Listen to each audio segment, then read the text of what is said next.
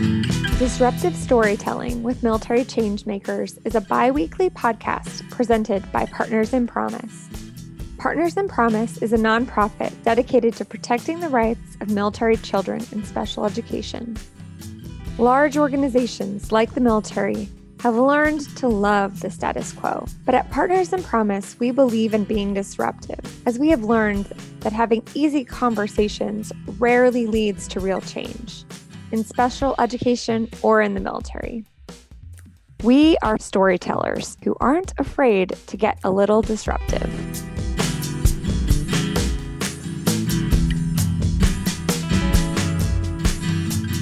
Are you a military change maker who wants to hear more disruptive stories? Consider sponsoring an episode of Disruptive Storytelling, and together we can work to combat stigma within the military. For more information, email info@partnersinpromise.org, and be sure to subscribe to the podcast. Hi, everybody. This is Jennifer Barnhill from Partners in Promise, your host of the Disruptive Storytelling podcast with Military Changemakers. Today, we're here to kind of talk about a lot of different topics in one. In this season of the podcast, we're really focused on data, but the topic that we're talking about today intersects not just with data, but also that personal story. And the season prior to this one on stigma, we cover a lot of topics here. So we're just going to jump right in. I'm going to introduce you to some of our guests who are here today to talk about something you've heard about in the news, food insecurity among military families. I'm joined today by Kelly Clore and Josh Protas from Maison. I would love to get Josh, would you love to say hi and introduce yourself and a little bit about what you and your organization do? Great. Thanks so much, Jennifer. And so happy to be on the podcast and talk about this really important issue. My name is Josh Protas. I'm proud to be the Vice President of Public Policy at Mazon, a Jewish response to hunger. Mazon is a Hebrew word. It means sustenance or nourishment. And organizationally, we bring the American Jewish community voice to anti-hunger policy and advocacy matters. We're focused on food insecurity in the U.S. and address issues of hunger for people of all faiths and backgrounds.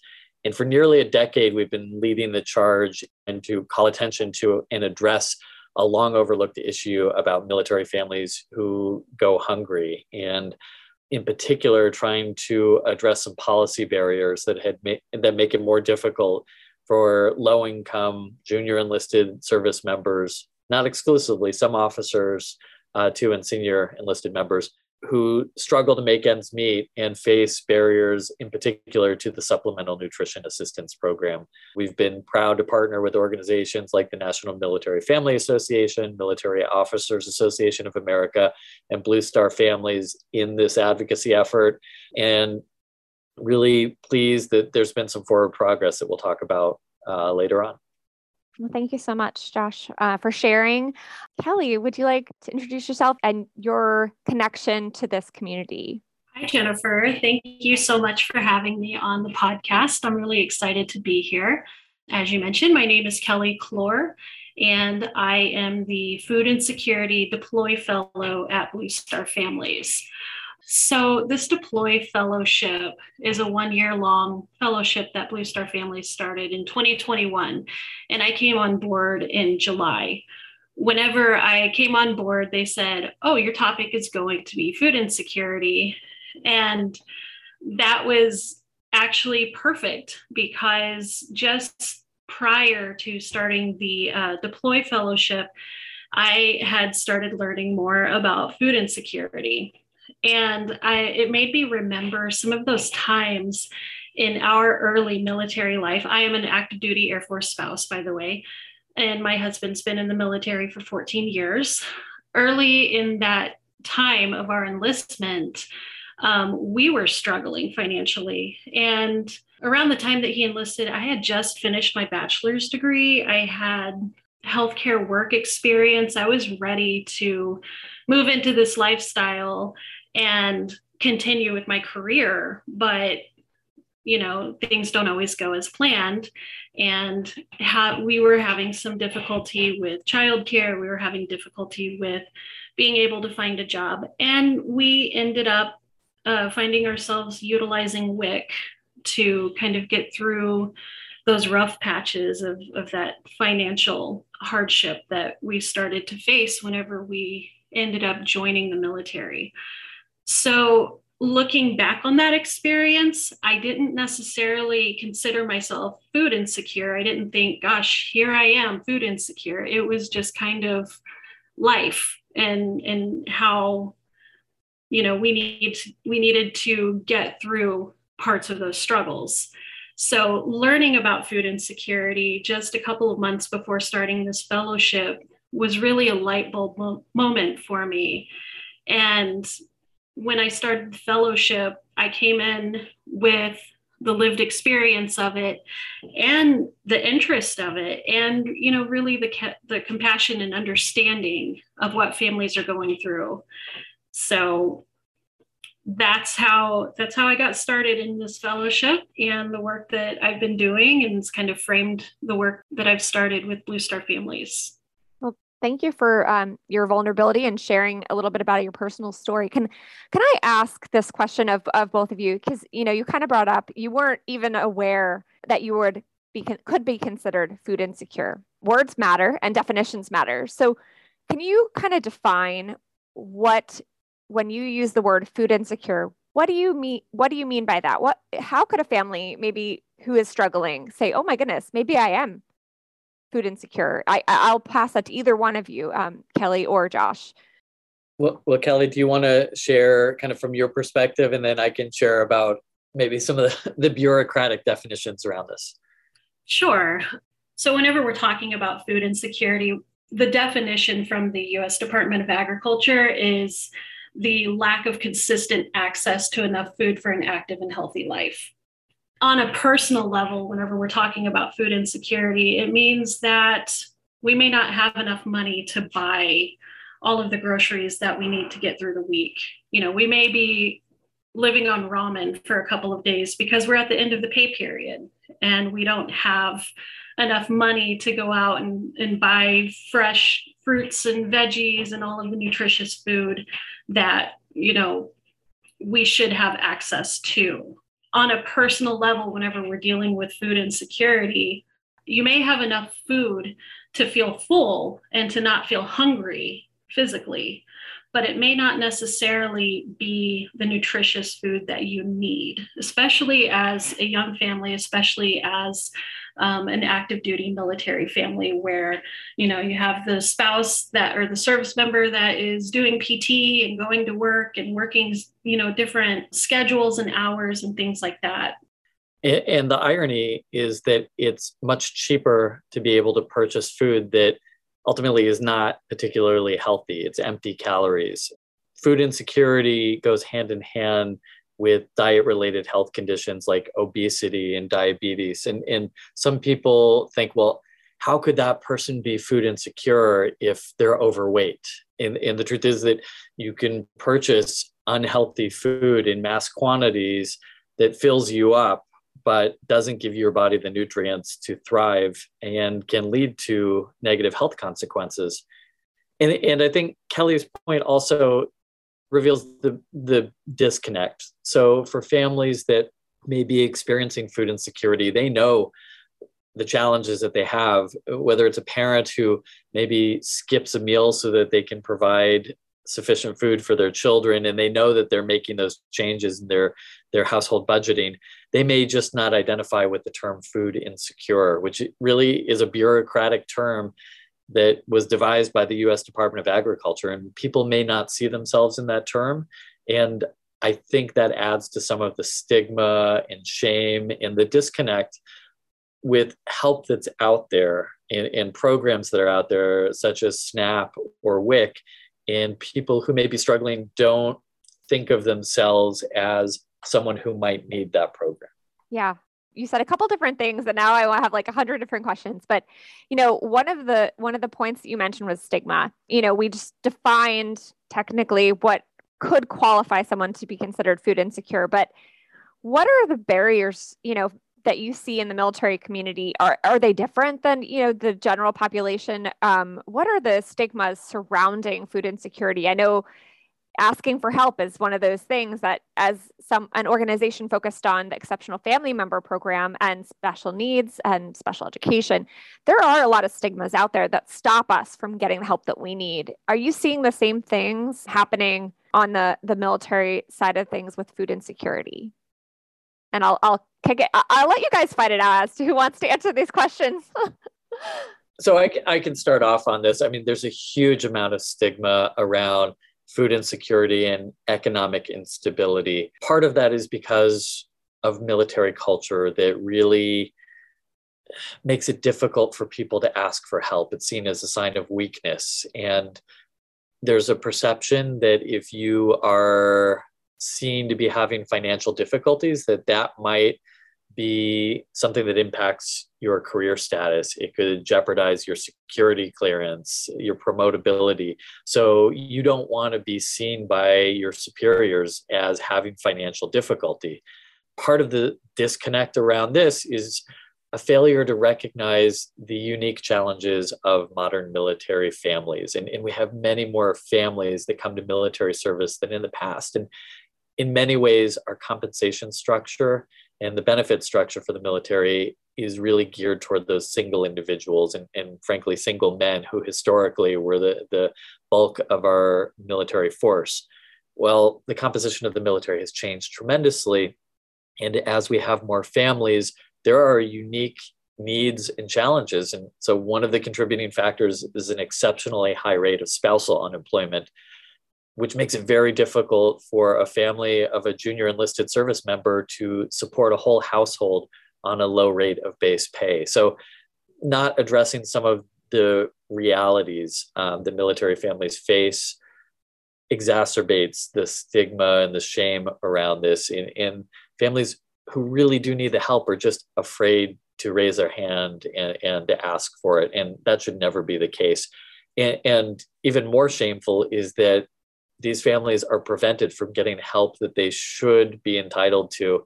And there are barriers, for example, around the Supplemental Nutrition Assistance Program, SNAP, where their basic allowance for housing gets treated as income. And it blocks many of these families who then in turn, because they can't qualify for SNAP, turn in desperation to food pantries that serve on or near every single military base in the country. That's shameful. There's no reason that a military family on a routine basis should have to turn to the emergency food network to put food on the table. So there's a lot systemically, not only in military culture, but in the way our political systems look at this and just the way that we're treating the military families who are bravely serving. And it's not just the service member themselves, but the whole family that's serving. And we often don't do enough to help the rest of the family. Yeah, you hit that right on the nail on the head, with how we view the family and how we are a unit and we have to care for the entire unit, not just the operational side of the unit. So Kelly, what did you see a similar pattern when you were working in your fellowship or in your experience? Did you ever feel that stigma or work alongside people who did? I definitely felt that stigma. I remember, back in the day, whenever we were on WIC, we had to use the vouchers. We didn't have the EBT card that's available now. And I just remember having to, whenever I was checking out at the grocery store, kind of separating out those foods because I had to use the voucher and just feeling that sense of we shouldn't have to be relying on this to feed our daughter. We shouldn't have to be relying on this to grocery shop. And I remember feeling just sort of embarrassed about it and we weren't doing enough. I was trying to find a job. We were living in a fairly isolated part of the country. And, the plans that I had as far as my career kind of got pushed aside because I was supporting my husband's career and, just the kind of work schedule that he had and things like that. So Josh mentioned the contributing factors of spouse unemployment and underemployment and the cost of childcare. And, just the out-of-pocket costs. There's a lot of assumption that if you're a military family, you have everything taken care of. So that isn't always the case, though. We're all dealing with inflation. We're all dealing with an increased cost of goods and services. And even now on social media, I see military spouses asking for help. Where do I find a food bank? How do I find this help? Please don't, and they always say, please don't judge me, because it feels like there's so much judgment that we should be doing better and we should be able to take care of ourselves. And I want to add a note about judgment. And I want to just thank Kelly for sharing her story. I was in a room a few weeks ago at a gathering with, around 75 people. And Kelly shared in detail about some of the challenges that her family experienced and about her growing up. And I know that takes an amazing amount of bravery, but it's so impactful. And every single person in that room was moved by hearing Kelly's story. And it's difficult for people to come forward and share about that because of the judgment. And the point I wanted to add was that there's a lot of societal judgment around programs that serve low-income families. And it's really pernicious and dangerous. And a lot of it is ideologically and politically motivated. We saw that going back in the 1980s during the Reagan years with the myth of the welfare queen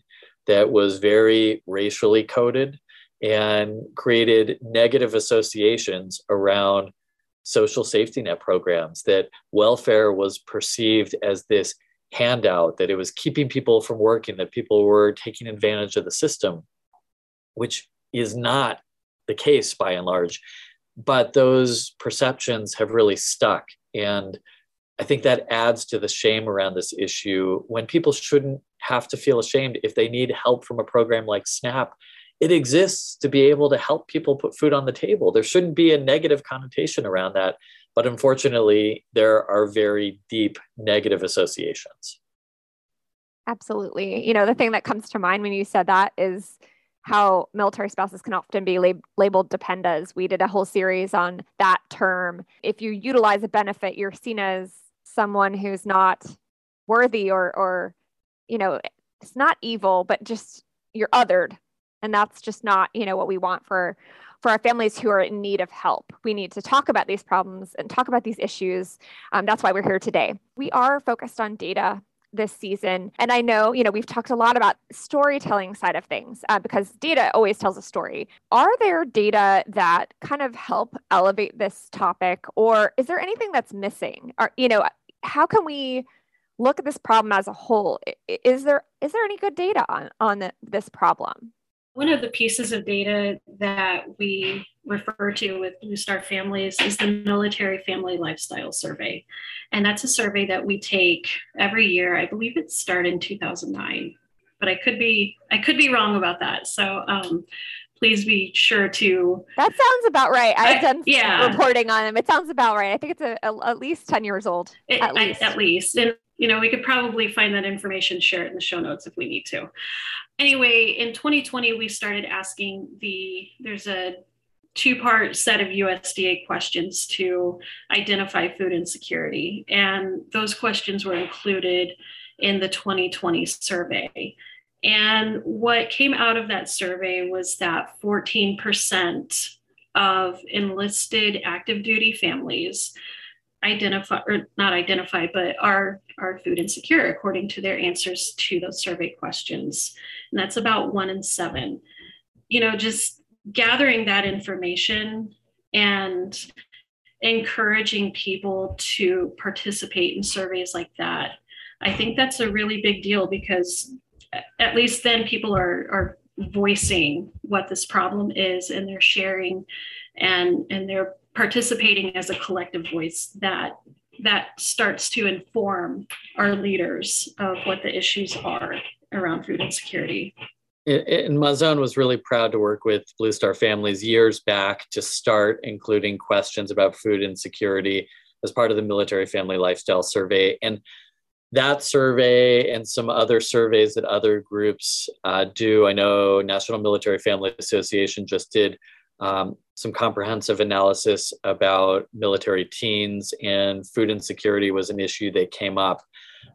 Those surveys have really helped to fill in an unfortunate gap that has persisted for years. And unfortunately, the federal government has really dragged its feet. Mazon pushed on this issue years back and helped to get a GAO report back in 2016 that called out the Department of Defense on the shameful lack of data. Because if you don't really understand the issue and you don't have a sense of the scope of it, it's difficult to address it. And DoD was pretty intentionally not collecting data on this in a way that would be revealing. And I think part of that is because it's embarrassing. It's embarrassing that we have so many military families that struggle with food insecurity. So in some ways, it's more convenient to sweep it under the rug and to not have an exposure of the full extent. And honestly, we're still waiting for that comprehensive data. And that GAO report was in 2016. There have been subsequent calls for reporting through report language in National Defense Authorization Act bills, and we're still waiting on DoD. I will say that there's encouraging signs about new leadership at DoD, starting with Secretary Austin and some fantastic folks who are dealing with military readiness and personnel matters. Secretary Austin talked at a press conference in November about food insecurity, and not in a way trying to downplay the issue, but recognizing it was something that had to be addressed, and called for a 90-day review. And we're waiting to see the results of that. But I think that there's more of a recognition that will help to generate some of the more comprehensive data that we really need. Yeah. Well, we know that data, without data, it's hard to make informed choices. So, for our leadership, and you kind of said, that things were collected somewhat without the intent of actually doing very much. And that's why we're here. And this podcast is called Disruptive Storytelling with Military Changemakers. But we always, we can have these hard conversations and say honestly that things weren't going well, but always with the focus that there are solutions that we can propose. And so I would love to hear, Kelly, like if you were to look at a solution for how you might even message it to one person, what would you tell one person who maybe has been going through something similar to what you went through? What would the solution be, or what would you recommend to that individual? To me, the overarching issue here is nourishment. And that's why I've named my fellowship, my project, Nourish the Service, because to me, nourishment is more than just fed. There's a holistic side to this. And when we discuss the resources that military families can be lacking in because of the unique challenges of military life, we're talking about a sense of belonging in the community in which they live, their mental health, their emotional, spiritual, physical, their support systems. All of these resources are very important, and they're part of the picture. And food insecurity is related to economic resources that a household, on a general level. But the bigger holistic picture to take into account is that a family's ability to nourish themselves well enough to do their job, and that their kids can do well in school, and that they can live an active and healthy life is the important thing here. So it's hard to say, specifically what the solutions are, because there's so many pieces to this that need to be improved. The military spouse on and underemployment piece needs to be improved. The cost and availability of childcare needs to be improved. And, the assumption that the military families have everything taken care of, that needs to go away, because we face the same things that everybody else faces whenever it comes to, a higher cost of living and making sure that we have access to appropriate, nutritious foods. And I think that one of the solutions would be just an understanding of all of these pieces that play into nourishment, so that families don't feel that stigma and have to face those barriers whenever they are experiencing a tough time. You're exactly right. There's never issues are rarely black and white, and there's not just one side. There's many sides. This is a wicked problem. The tentacles go into many different areas here. So I asked that question, knowing it's a complex answer, but I thank you for summarizing that from that personal side. Josh, from like an organizational standpoint, a legislative standpoint, a more national level, what are the solutions that you are observing that are in the works, or that others can kind of join alongside to come and support this community? Yeah, absolutely. And want to just build on something that Kelly said. I mean, the holistic approach to this issue is so important. And I think part of that is also a holistic understanding of what the costs of not addressing it are.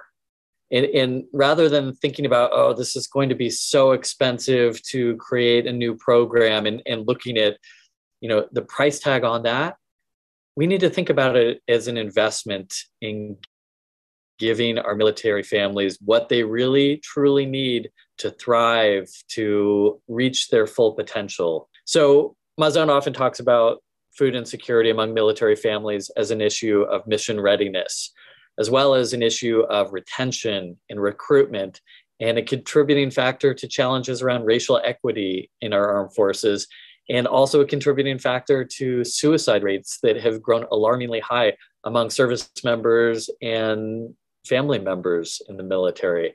So not addressing this issue impacts all of those things. When a service member is worried about their family back at home having enough to eat, especially when they're deployed, they're not going to be fully present for their mission. And that has an impact on the larger goal for what the military is trying to do in that instance. If a family is struggling while a service member is struggling through junior enlisted years, they may look outside of the military for a career path. And we risk losing really good, talented people, particularly service members of color who are overrepresented in the junior enlisted ranks. And there is a lack of diversity in the leadership and officer ranks. So we need to keep that good talent by taking care of them while they're early in their career. And we know that children who grow up in military households are much more likely to serve. But if they grow up in a food insecure household, they're at greater risk of diet-related health conditions like obesity and diabetes that make them unfit to serve. So we need to look at holistically at the costs of inaction. Fortunately, there's been some good progress. So in the fiscal year 2022 National Defense Authorization Act, a provision that Mazon had helped to craft to establish a military family basic needs allowance was included with some modifications. So in essence, this provision would establish a basic needs allowance that would convey to service member households that are at or below 130% of the federal poverty level. Ideally, the basic allowance for housing would have been excluded categorically, but in the compromise that Congress made to the bill, they gave the Secretary of Defense discretion to identify high cost of living areas and only to exclude the BAH or a portion of the BAH's income in those high cost of living areas. So DoD is working on standing that program up.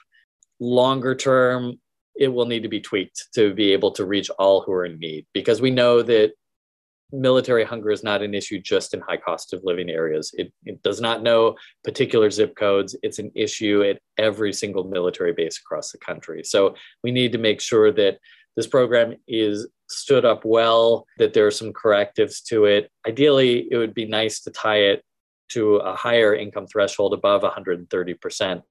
So there will be some opportunities in future NDAA bills. And we're now coming up on the Farm Bill. And your listeners may not think a lot about the Farm Bill, but it's a massive piece of legislation that really touches all parts of American life. Most notably for this issue, it includes the authorization and reauthorization for the SNAP program. And there's an opportunity in this Farm Bill, which comes up only about every 5 years, to fix that barrier that prevents military families from getting help. So excluding the basic allowance for housing as counted income. And that barrier also exists in some child feeding programs. So for WIC, it's up to states to determine whether they count the BAH as income.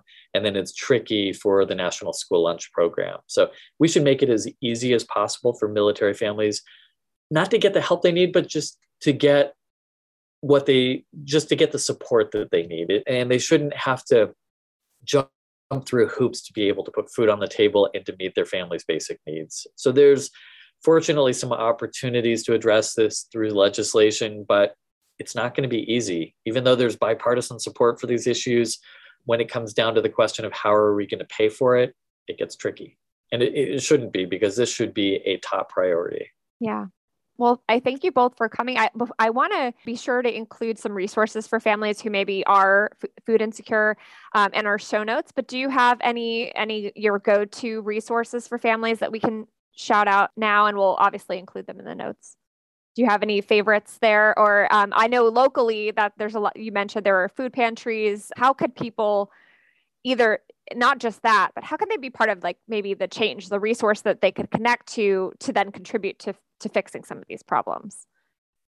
So Mazon has some resource pages on our website. We have a section just about military hunger issues, including our report that came out in 2021, Hungry in the Military. And we also have a wealth of resources about veteran food insecurity, which is a related issue, but some different unique challenges. And that includes links to all of the USDA programs, as well as the National Hunger Hotline and other resources. So folks go to mazon.org. It's mazon.org. All of those links are available in information. Blue Star Families also has a food insecurity resource page. It's under Nourish the Service.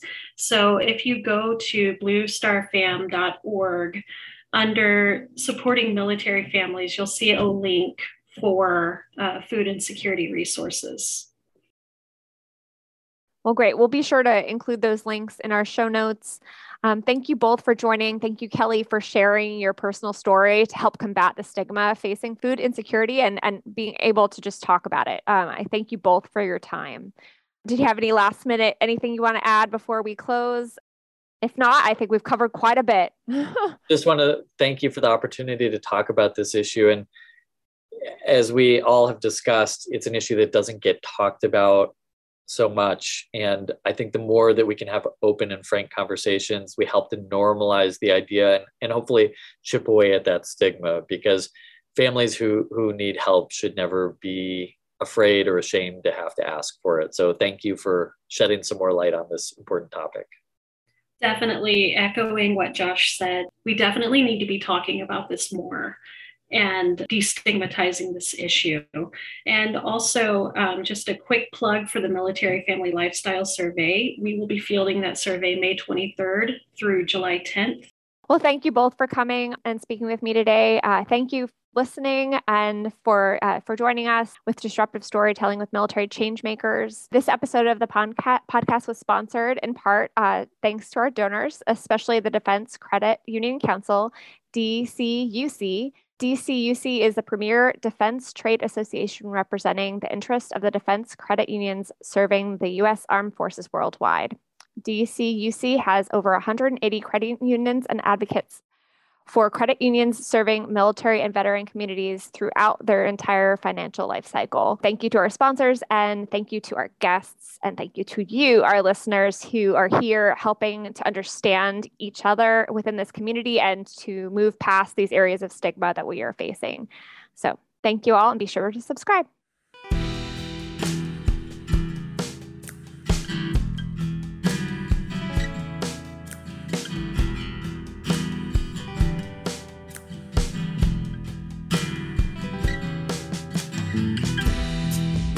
Do you want to help us tell more disruptive stories? Consider sponsoring an episode of the podcast.